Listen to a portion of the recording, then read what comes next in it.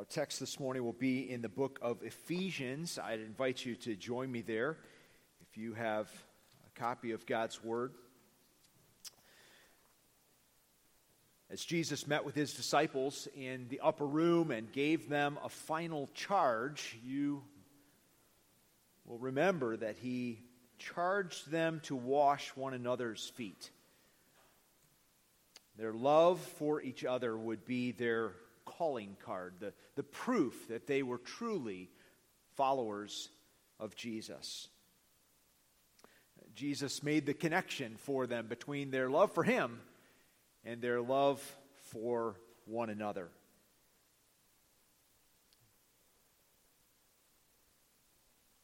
Paul, here in the book of Ephesians, unpacks that command, urging us to be characterized by God's love, by the love of Jesus, our Savior. We're continuing our Route 66 series, Road Trip Through the Bible, looking at all 66 books of the Bible in a calendar year. So we are not getting into the tall grass off to the side, but staying on the main road, trying to get that big picture perspective of what God is doing in revealing his great redemptive plan. God created the world in perfection, and the world was plunged into death because of human sin and rebellion. But God promised to send a deliverer to make things right. And in the fullness of time, God accomplished and fulfilled that promise in an unthinkable way. God sent his own Son into the world to be our deliverer, to rescue us. Jesus, the Son of God, took on humanity and died to pay the penalty that our sin deserved. This is the gospel. This is the good news that we can be made right once again with our Creator. And God has called out a people for his name to make that good news known throughout the world. So as we consider the unfolding of God's plan, we are in this little blue set of books on the bottom shelf where we are encountering Paul's letters written to the churches of the first century. He wanted them to be grounded in the gospel, to understand this good news fully. He wanted to safeguard the gospel against very present false teaching in the early church. And he wanted them to respond well to the gospel. He wanted them to know how to live in light of the gospel. Now, as we've looked at these letters, we've considered Romans and 1st and 2nd Corinthians and Galatians, and now today in Ephesians. We've noted that behind each of these letters there's a backstory. There's a specific set of events and circumstances that provide the context for the letter. And certainly that is true here for the church in Ephesus. We want to just spend a few minutes kind of orienting ourselves and entering into the story. Ephesus was the chief port and the capital city of Asia Minor. Now, Asia Minor is not terminology that we would normally use, so that might not help us find Ephesus on the world map. Asia Minor would be that area to the far west of Asia, the western tip of Asia where Asia meets Europe. Okay, so this is a significant place in the world, obviously, sort of the connection point between a couple of continents. And Ephesus was the main city in this region. Matter of fact, Ephesus was the second largest city in the world next to Rome. So it was a place of very strategic importance. Paul consistently took the gospel to major cultural centers. And it seems that his philosophy of ministry, his strategy, was to bring the gospel to a place from which it could be easily disseminated and carried out into the surrounding areas. Ephesus was one of those places of influence. Ephesus was also home to the temple of Artemis. Artemis was the goddess of wild animals and the hunt, typically depicted alongside of a stag or something like that. And here she's got the arrows slung over her back. She's got her garments kind of drawn up so she can run, right? This is sort of the picture of Artemis. She was sort of a free-spirited being who hung out in the mountains and the woods. To the Romans, Artemis was known by the name Diana. And if it helps you lock this in, Wonder Woman. Yes, that Wonder Woman is named after the Greek goddess Diana. Her temple was here in Ephesus, and it was considered one of the 7 wonders of the world. I mean, it was an amazing feat of architecture as well as a thing of beauty. It was longer and wider than a football field, 127 pillars that held up the roof, and each of those pillars was 60 feet in height. I mean, think about how that was constructed in the ancient world without a crane, right? I mean, just an amazing place. Took over 220 years to construct. And at the center of this temple was an object that was said to have fallen from the sky, from Jupiter specifically. So there was this added to sort of the mystery of the worship of Artemis. We read about this in Acts chapter 19. We get some background on this temple. Paul stopped in Ephesus briefly on his second missionary journey. He couldn't stay long, but he preached in the synagogue to the Jewish background people, and he presented to them Jesus as the fulfillment of the Old Testament scriptures, the promised Messiah. He left Priscilla and Aquila with them. Priscilla and Aquila were fellow believers, and they helped to sort of do some teaching there in Ephesus in Paul's absence, helping to disciple some of this little cluster of new believers. Apollos, also a gifted teacher, spent time in Ephesus as well. And then Paul spent 3 years in Ephesus on his third missionary journey and established a diverse church. So this was the longest period of time that he spent in any one city. Clearly, this was a strategic place and a strategic church. Now, the earliest believers were of a Jewish background. So I mentioned that when Paul first went to Ephesus, he taught in the synagogues. This was his normal pattern. He went to people who already had a familiarity with the Old Testament scriptures, the Jewish people, and he began there. But of course, there were many Gentile people, non-Jewish people, who also turned to Christ. And we read, if we were to go back, the account of this is in Acts chapter 19. If we were to go back and look at that, we'd see that this was kind of a sorted group. You know, I mean, some of them actually, a pretty large contingent of these new believers were involved in witchcraft. Matter of fact, we see their conversion experience and the validity of their conversion experience, because they burned their scrolls, all the scrolls that had to do with sorcery and magic, valued at well over $1 million in today's currency. They burned them.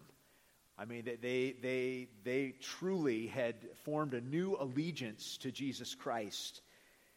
So that's sort of one group there of Gentile people that came to faith in Jesus Christ. As a matter of fact, so many Gentiles responded to the gospel that Paul found himself embroiled in controversy. The local economy in Ephesus was driven by religious tourism, right? People coming to see this magnificent temple to Artemis. And the local artisans would shape little statues, trinkets that could be sold to those who were visiting the city. And so many people had turned away from idol worship that it began to impact the local economy. And people began to be very upset with Paul and his colleagues, and a riot broke out there in the city. But you can only imagine the kinds of dynamics that came from this sort of diversity. I mean, in other words, you have these observant Jewish people who grew up observing the law of Moses. They were steeped in religious tradition. And then you have a bunch of idol worshipers, former idol worshipers, magicians, and witches who find themselves now part of the church. What a melting pot. And the point is that these people brought baggage. They needed encouragement and coaching to live as the unified people of God. This is one of the main purposes for which Paul writes this letter, is to draw them together in Christian unity. When Paul returned from his third missionary journey, he arranged to meet with the elders of the church in Ephesus in order to warn them about false teachers. This, too, I think, just gives a unique snapshot as to the nature of Paul's relationship with this church. He had spent 3 years there. He continued on serving in other places. On his return trip, he knew he couldn't go to Ephesus because he would get caught, and he was in a hurry. That tells you something about the nature of his relationship, right? He just knew he wouldn't be able to break away if he went there. So he made arrangements to have the elders of the church in Ephesus come and meet him at another location, and they had a little leadership retreat. And Paul kind of walked through some things. He had heard about some false teaching that was threatening the church, and Paul wanted to further invest in these leaders. And when you get to the end of that, in Acts chapter 20, there was a very tearful goodbye as Paul departed, because they knew they would not see each other again. So Paul had that kind of a relationship with this church. Upon arriving back in Jerusalem, so he completes that third missionary journey, he says goodbye to the people in Ephesus. He goes back to Jerusalem. He is arrested. And he eventually is taken to Rome, where he would write this letter to the believers in Ephesus. So Paul makes several references here to his imprisonment or to the fact that he was in chains. And this is one of what are called Paul's prison epistles. The letter was carried by a man named Tychicus. We're told about this at the very end of the letter. And we also know that Tychicus carried a letter to the church in Colossae.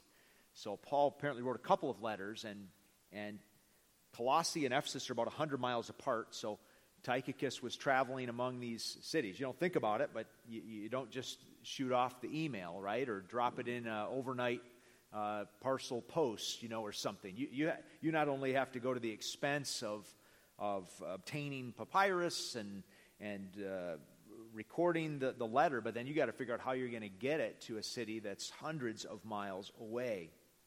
So this too all expresses Paul's love for and concern for these believers. Now, if we were to fast forward just a little bit, we actually have some information about what happened to the church in Ephesus. Well, the church in Ephesus was known for its love for one another. We're told that. Paul actually cites it. This church had a reputation for loving one another. While the church in Ephesus was known for its love for one another, they later abandoned the love that they had at first and settled into a cold orthodoxy. So actually we have a letter written to the church in Ephesus from Jesus himself, and the church is commended for its orthodoxy. They taught truth. They were committed to truth. They recognized false teaching a mile away.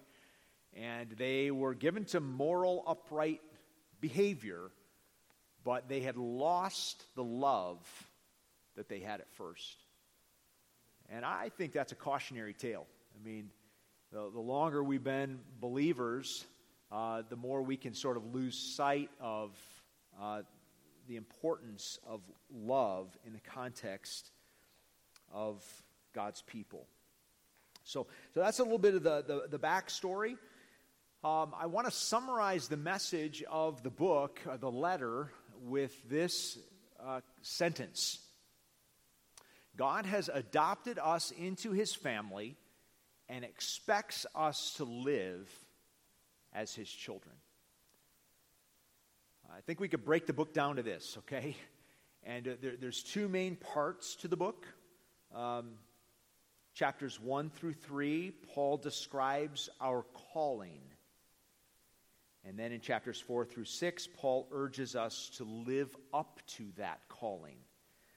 In other words, Paul focuses on what God has done, and then he wants us to consider our response to what God has done in the final chapters. So God has adopted us into his family, and he expects us to live as his children. All right? So that's going to be our two-part outline here this morning as we walk through Paul's letter to the believers in Ephesus. So we've been adopted into God's family. This is Paul's focus at the outset of the book. And he begins with a song of praise. A song of praise, verses 3 through 14.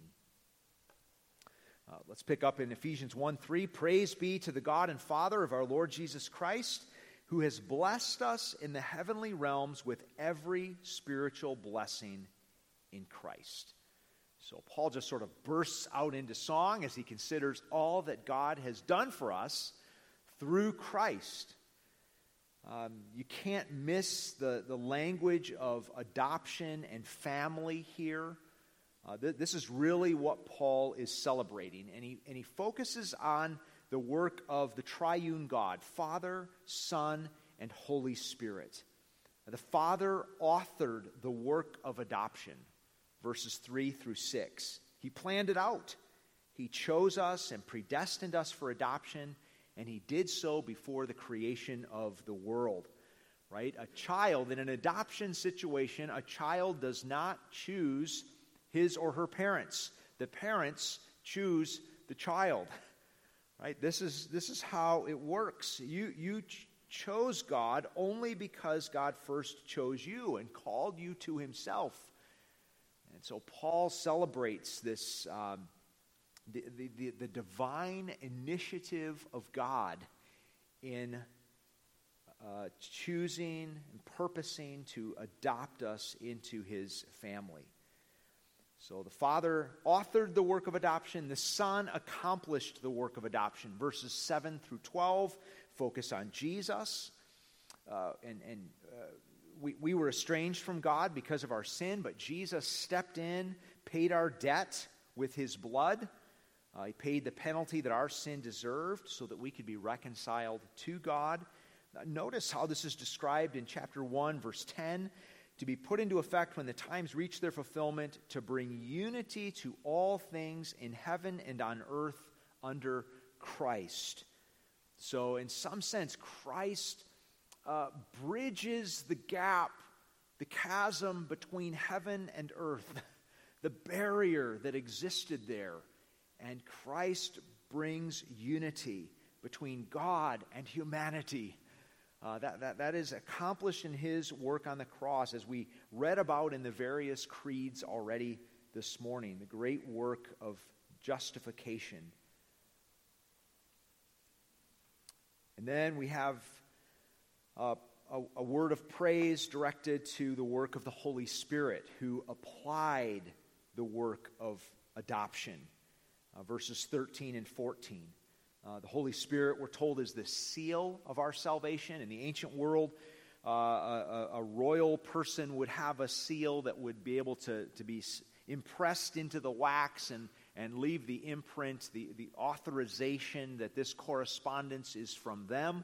Right? At different points, this word is also used to describe branding, where an animal is actually burned with a certain logo, right, that would identify them with their owner. These are the kinds of imageries. We have been marked out as God's people, authorized. The notary has come and stamped it, right? That great moment in the courtroom when so many of our families have walked through that with adoption, and that child is placed into that forever family, and the judge hits the gavel and makes the declaration, right? This is the paperwork is done. There's a steadiness to our relationship with God. It's not based on an emotion. It is an accomplished fact. It is completely done, as we sang about already this morning. He also talks about here that the fact that the Spirit is the deposit of our future inheritance. Again, this is family terminology. We've been adopted into God's family with all the rights and privileges of a son or daughter of God, including inheritance. And the Spirit is the down payment of what is to come for the children of God. So, and again, after each word of praise, Paul says, for the praise of God's glory, right? God is the center of this story. This is about what he has done, not about what we have done. All praise and glory and honor goes to him. So this is how Paul starts as he thinks about all that God has done in adopting us. And then there's a prayer for a growing knowledge of God. Paul just stops to pray. He expresses thanks to God for these believers, and then he offers a singular request that they would know God better. And he teases that out. He wants them to know the hope to which God has called them, the riches of their glorious inheritance, and God's incomparably great power on behalf of those who believe. Here's my paraphrase. Paul says, I pray that you will come to understand all that you have in Christ. You've been adopted into God's family with all the rights and privileges that come with it. And I pray that you'd come to understand that. I pray that it would be deeply impressed and embedded on your mind, on your heart. Remembering where you came from. To help them appreciate their many blessings, Paul reminds them and us of our desperate and hopeless condition apart from Christ. This is the text that Jeremy read for us this morning. In Ephesians chapter 2, we were spiritually dead. We were slaves to Satan. We were slaves to our own selfish and destructive desires. And we were rightfully deserving of God's wrath and judgment because of our sin. But he has raised us from the dead. And this was all by grace. Grace alone, through faith alone. Great declaration there, those familiar verses in chapter 2, verses 8 and 9. For it is by grace you have been saved through faith. And this is not from yourselves. It is the gift of God, not by works, so that no one can boast. And even into verse 10, for we are God's handiwork. Right? Some translations say we are God's work of art. This is about what God is doing, not about what we have done or what we have earned or what we have merited, but it's about the free grace of God operative on our behalf. Paul does frame for us the place of good works in the life of the Christian. Do you see it there in verse 10? For we are God's handiwork, created in Christ Jesus to do good works, which God prepared in advance for us to do. So we don't do those good works in order to be saved. We do those good works because we have been saved. Right? This is the response of a grateful heart.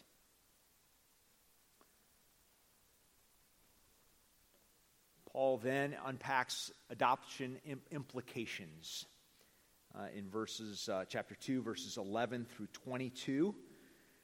Paul seems to get on a rabbit trail here. He starts talking about Jew and Gentile issues and dynamics, and we might think, what does this have to do with our salvation?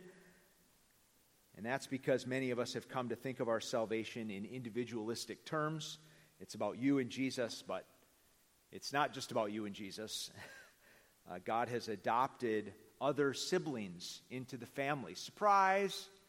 Right? I'm an only child. I never had to share a bedroom, but there are no only children in God's family, right? There are many other siblings. And Paul teases out the fact that you not only have a new father, but you have a new family. Previously, there had been very real barriers between Jew and Gentile. Matter of fact, in the temple complex there in Jerusalem, there was what was called the Court of the Gentiles. And that was as far as the Gentiles could get to the Holy of Holies. As a matter of fact, there was a physical barrier, a wall that separated them from the Jewish inner portion of the temple. And Paul here addresses that issue and says that Jesus has, in Christ, that wall has been removed so that Jew and Gentile now are both included and welcomed into the family of God. Paul sums it up here at the end of chapter 2, verse 19. Consequently, you are no longer foreigners and strangers, but fellow citizens with God's people, and also members of his household, built on the foundation of the apostles and prophets, with Christ Jesus himself as the chief cornerstone. In him, the whole building is joined together and rises to become a holy temple in the Lord. And in him, you too are being built together to become a dwelling in which God lives by his Spirit. So Paul wants them to understand that there's something corporate going on in all of this, that yes, we've, again, been welcomed into God's family. He is our Father, but we have now been made members of his household, right? And he uses another metaphor here of a building, a temple that's being built together, brick by brick, a temple in which God will dwell by his Spirit. So Paul's emphasizing the corporate nature of what God is doing in the church. Chapter 3, we have the unveiling of the mystery. The unveiling of the mystery. Paul reflects on the significance of Gentiles being included along with Jews in the household of God. What is going on here? Paul reflects on this. Chapter 3, verse 1. For this reason, I, Paul, the prisoner of Christ Jesus, for the sake of you Gentiles. In other words, Paul says, I'm in prison because I'm committed to bringing the good news to you non-Jewish people, right? Verse 2, surely you have heard about the administration of God's grace that was given to me for you. That is the mystery made known to me by revelation, as I have already written briefly. In reading this, then, you will be able to understand my insight into the mystery of Christ, which was not made known to people in other generations, as it has now been revealed by the Spirit to God's holy apostles and prophets. This mystery is that through the gospel, the Gentiles are heirs together with Israel, members together of one body, and sharers together in the promise in Christ Jesus. So this whole Jew-Gentile union was stunning and shocking. Paul uses this terminology of a mystery. We usually think of a mystery as something that you have to investigate to understand.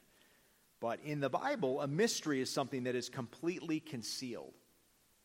So in the Bible, mysteries are not solved, they are revealed. You would have never figured it out, right? It was completely concealed to you until the veil was pulled back.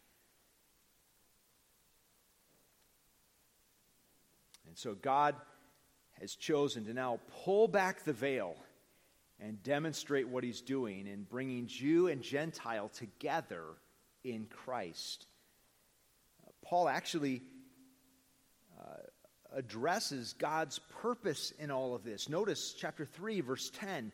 His intent, God's intent, was that now, through the church, the manifold wisdom of God should be made known to the rulers and authorities in the heavenly realms according to his eternal purpose that he accomplished in Christ Jesus our Lord. So amazingly, God has determined to unveil his wisdom to the world through the church. God's intending to do something corporately, collectively, in revealing his divine purposes and the reconciling power of the gospel to the world. And we are the proof. We're to be the lighthouse, the the shining example of the gospel's power. So if you're disconnected from the church, you're disconnected from God's great redemptive purpose in the world. He's doing something corporately. And in our fractured and hopelessly divided world, there's perhaps never been a greater opportunity for the church to live as the reconciled people of God, to demonstrate the wisdom and power of the gospel. So Paul just kind of steps back and says, what is God doing in all this? He's adopted us into his family. He's brought Jew and Gentile together in the household of God. He wants us to be this beacon of hope to a fractured world. Then he closes here with a prayer for greater love. Typical Jewish posture for prayer was standing, but here Paul says that he kneels. It seems that he is overcome and deeply moved as he reflects on these themes, as he reflects on God's grace. And he prays, I think, very specifically to the Father. Right? Here's our theme: adoption, inheritance, siblings.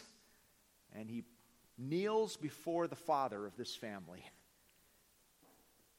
And he prays that believers would grasp the vastness of Christ's love, so that their love, in turn, would overflow toward others.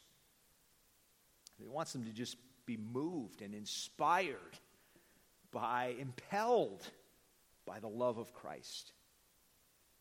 And that leads into his section on application, right? Where we kind of get the second part of the challenge, that we've been adopted into God's family, and we should live like his children. Here he unpacks the hard work of unity. The hard work of unity. One of the primary ways that we live up to our calling is to live as the family of God. We've been adopted into his family, and we ought to live like it. This is how Paul says it, chapter 4, verse 1. As a prisoner for the Lord, then, I urge you to live a life worthy of the calling you have received. And he gets into the attitudes that are required to have that kind of unity. Be completely humble and gentle. Be patient, bearing with one another in love. Make every effort to keep the unity of the Spirit through the bond of peace. There's one body and one Spirit, just as you were called to one hope when you were called. One Lord, one faith, one baptism, one God and Father of all, who is over all and through all and in all. So he prods them towards humility, having an honest assessment of your own strengths and weaknesses and idiosyncrasies. You know, if you're proud and unteachable and think that you don't have any blind spots, then you're going to have a hard time getting along with others, right? Humility is a key trait. Gentleness. Gentleness is power under control. Not weakness, but power under control. A word used to describe horses who have been broken and trained. They're just as powerful, they're just as fast as they were before they were broken, but now their speed and strength is harnessed. The idea being that we are not to exercise all of our power or claim all of our rights. This is going to be an absolute necessity if we're to have unity, is that we restrain ourselves. Toleration. He talks about bearing with one another. We might say putting up with each other. Here Paul recognizes the tensions and the difficulties of maintaining unity with other sinful people. We're not all the same. We don't have the same convictions. We don't have the same personality types. Some people just bug us, right? Or maybe it's just me, I don't know. But this tribalism thing, I've referred to this in the last few weeks, is just killing us.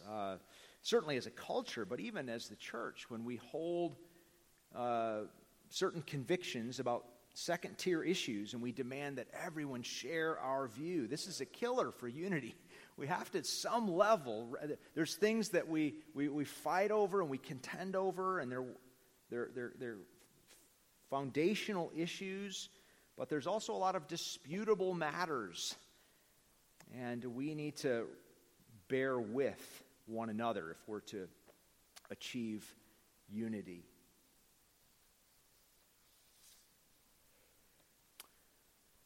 Paul describes unity here, calls us to unity, to a spirit of unity, but not uniformity. Paul does recognize here diversity in the church. I think he actually celebrates it here. He doesn't want us to just be all clones, right? There's room for sparring and debate and pushing back and prodding one another on, right? I think you see this even in chapter 4, verse 7, where Paul says, "But to each one of us grace has been given as Christ apportioned it." So he's talked about our commonality in verses 4 through 6. One body, one hope, one faith, one baptism.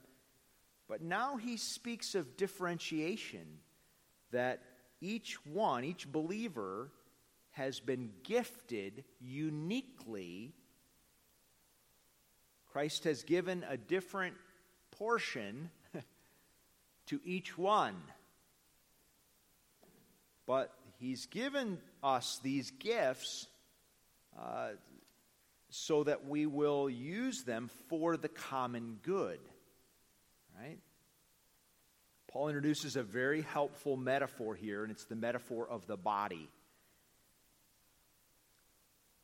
That we are a body comprised of various organs doing various functions, and the body only grows in a healthy way as each part does its work in conjunction, right? In coordination, in perfect harmony. So he calls for unity in the midst of diversity.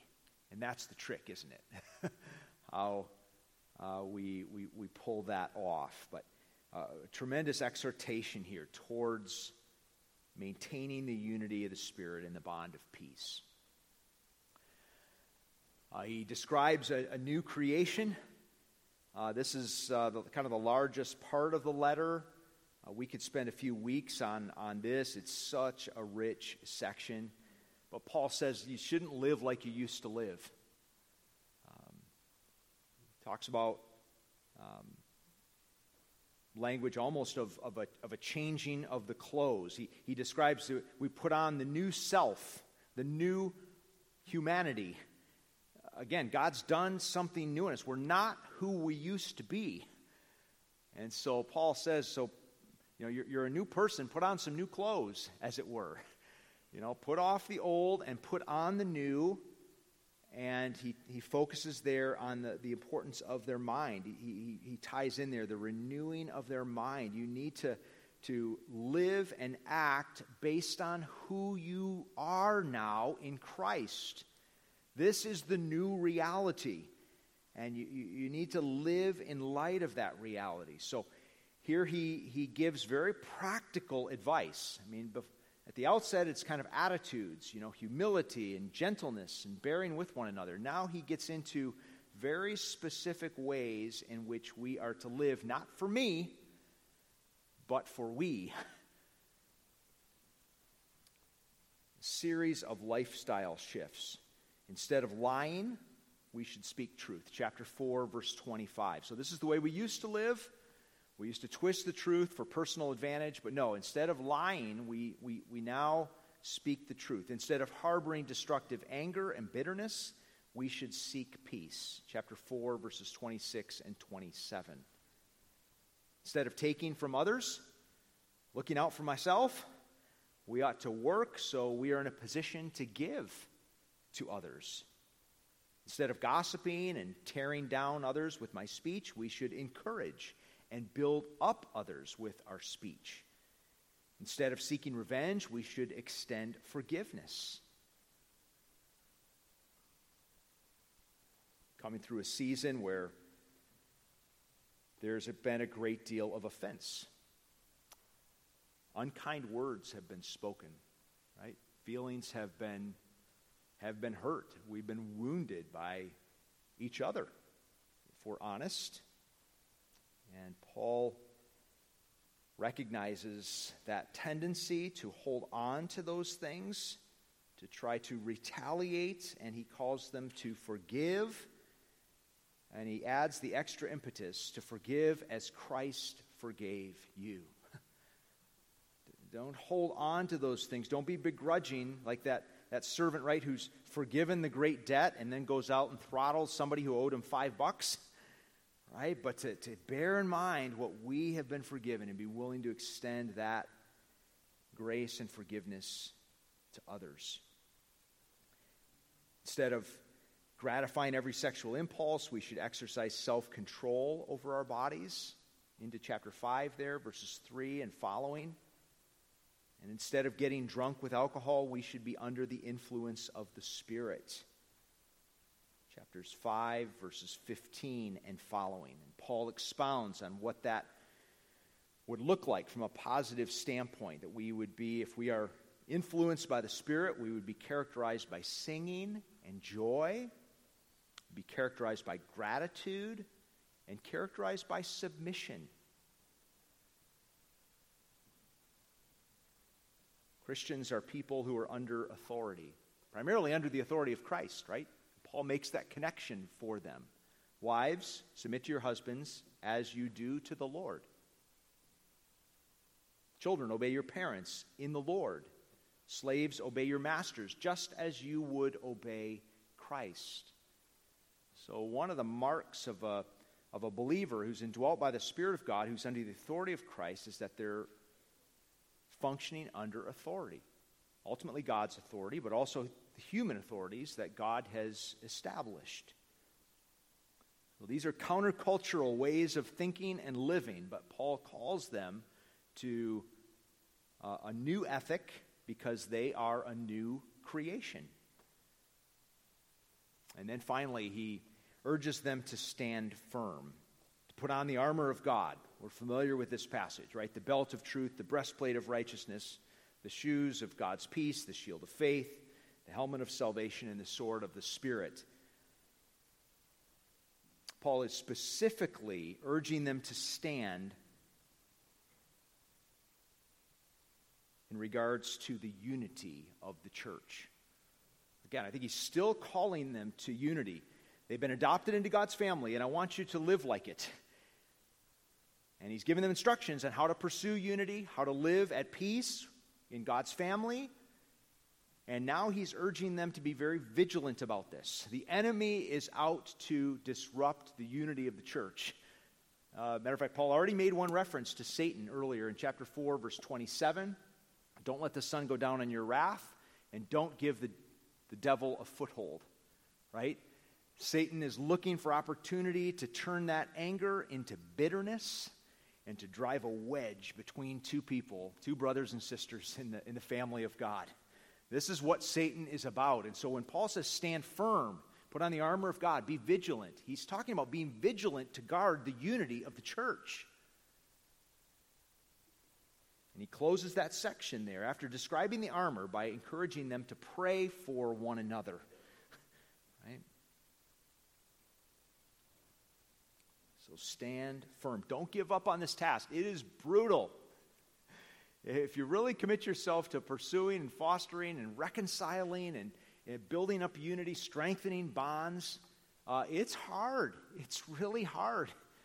But it is the key battleground in the church. We must contend. There is warfare going on here, and we must contend if we are going to preserve the unity of God's people. So God has adopted us into his family and expects us to live as his children. Paul closes with a brief purpose statement regarding Tychicus. He says that he's sending Tychicus so that the church would be encouraged.